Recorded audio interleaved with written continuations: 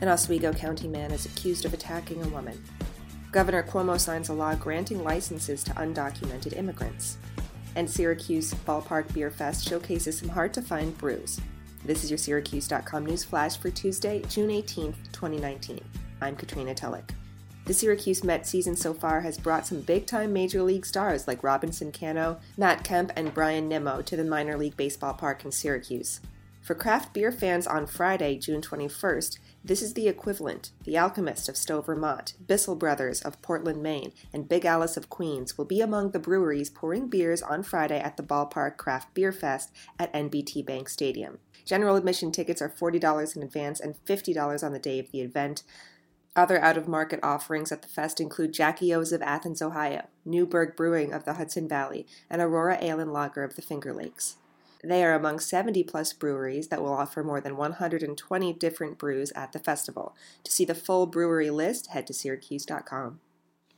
And undocumented immigrants in New York will have access to driver's licenses under a law green-lighted by the legislature on Monday and signed by Governor Andrew Cuomo hours after he tried to tap the brakes on the controversial measure.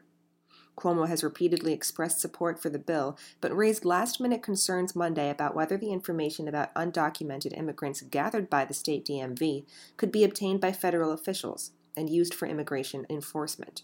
Cuomo told WAMC Public Radio, quote, "You create a driver's license for undocumented people. You just have to make sure you do it in a way that the feds don't come in the next day and access that database with the exact opposite intention." This news comes on the heels of President Donald Trump threatening to remove millions of people living in the country illegally on the eve of formally announcing his re-election bid.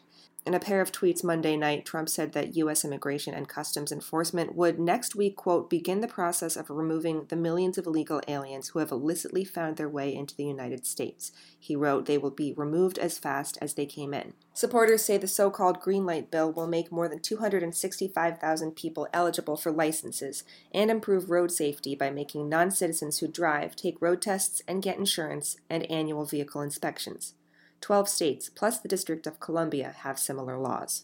And an Oswego County male was sent to jail over the weekend after he attacked a woman and then threatened her with a knife as he demanded she get into a car, state police said. Richard A. Denny, 37, of Harwood Drive in Lacona, has been accused of grabbing the woman by the hair and shoving her to the ground during a domestic dispute on Saturday on Harwood Drive.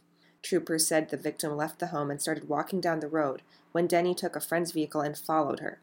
He drove with the victim down Route 11 towards Jefferson County until the vehicle broke down.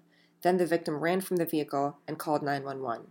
State police took Denny into custody and charged him with second-degree assault, third-degree criminal possession of a weapon, and first-degree unlawful imprisonment, all felonies. Denny was arraigned in Richland Town Court and sent to the Oswego County Jail on a $25 bail or $5,000 bond. And the West Genesee Board of Education has named David C. Bills as its new superintendent. The district announced on Monday that Bills will be appointed at Wednesday's school board meeting. Bill has been the superintendent in the Honeoye Central School District for the past 11 years. That district has 2 schools and 583 students, according to the State Education Department. He was one of 3 finalists for the position. Other 2 finalists were Linda Gowie, superintendent of the Hudson Falls Central School District in Washington County, and Brian Kessel, the West Genesee assistant superintendent for the past 11 years. The district plans to pay the new superintendent $170,000 to $190,000 annually. That's your Syracuse.com news flash for Tuesday, June 18th, 2019. I'm Katrina Tulloch. Have a great day, Syracuse.